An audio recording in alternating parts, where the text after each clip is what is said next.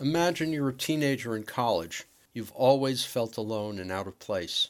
And now you realize the part of it is that you're attracted to members of your own sex.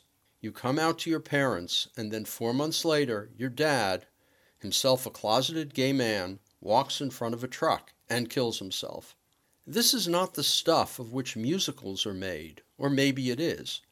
Alison Bechdel's graphic memoir, Fun Home, about coming to terms with her life and her family, became a bestseller, and then a musical, and then a hit Tony Award-winning musical that ran on Broadway for 15 months.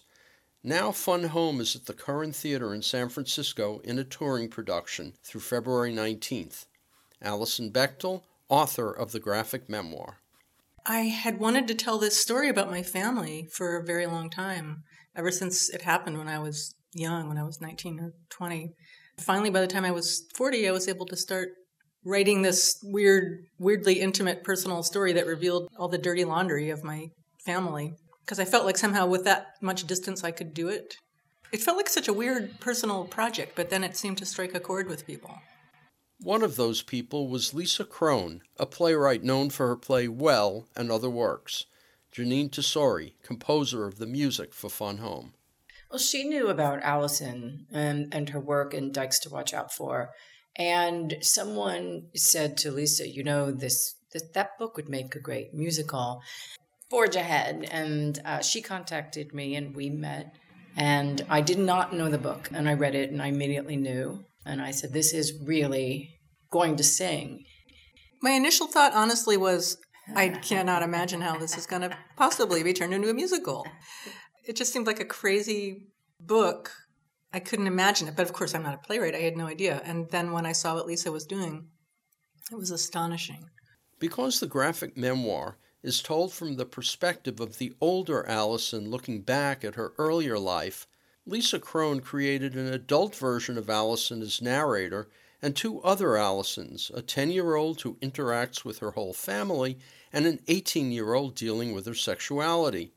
By crisscrossing and moving back and forth through time and space, we get a complete view of the events that shaped who Alison would be as an adult. What Bechdel, Tesori, and Kron have achieved is nothing short of miraculous.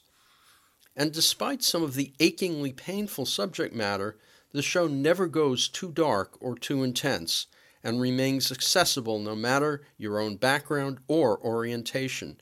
There's a reason it became a hit. People who saw the show in New York and San Francisco say this version is lighter and less intense, probably because the proscenium sets up a different dynamic than New York's theater in the round. The performances are uniformly excellent, particularly Kate Shindle as the adult Alison, Abby Corrigan as the teenage Alison, Robert Petroff as her father, and Susan Montz as her mother. It may be a cliché to say that the personal is also political.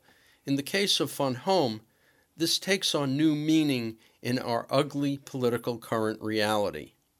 This is a musical that pulls no punches about sexual orientation, or anything else for that matter, and it takes on an urgency it perhaps hadn't had before. Fun Home is a great show. Musicals are artificial, so you have this incredible search for truth under this big varnish of artifice, and our job was to make it seem inevitable that this whole world sang, that all of the things that people wanted and the things that were keeping them from the thing that they wanted most, that was the gap from which melody came. Fun Home plays at the Curran Theater in San Francisco through February 19th. For more information, you can go to curransf.com. Fun Home, incidentally, is a hybrid. While the Curran is a commercial house, the entity producing the show is New York's nonprofit Public Theater. Lisa Kron's best-known play, Well, is running at the Contra Costa Civic Theater February 17th through March 12th. For more information, you can go to ccct.org. I'm Richard Walensky on Bay Area Theater for KPFA.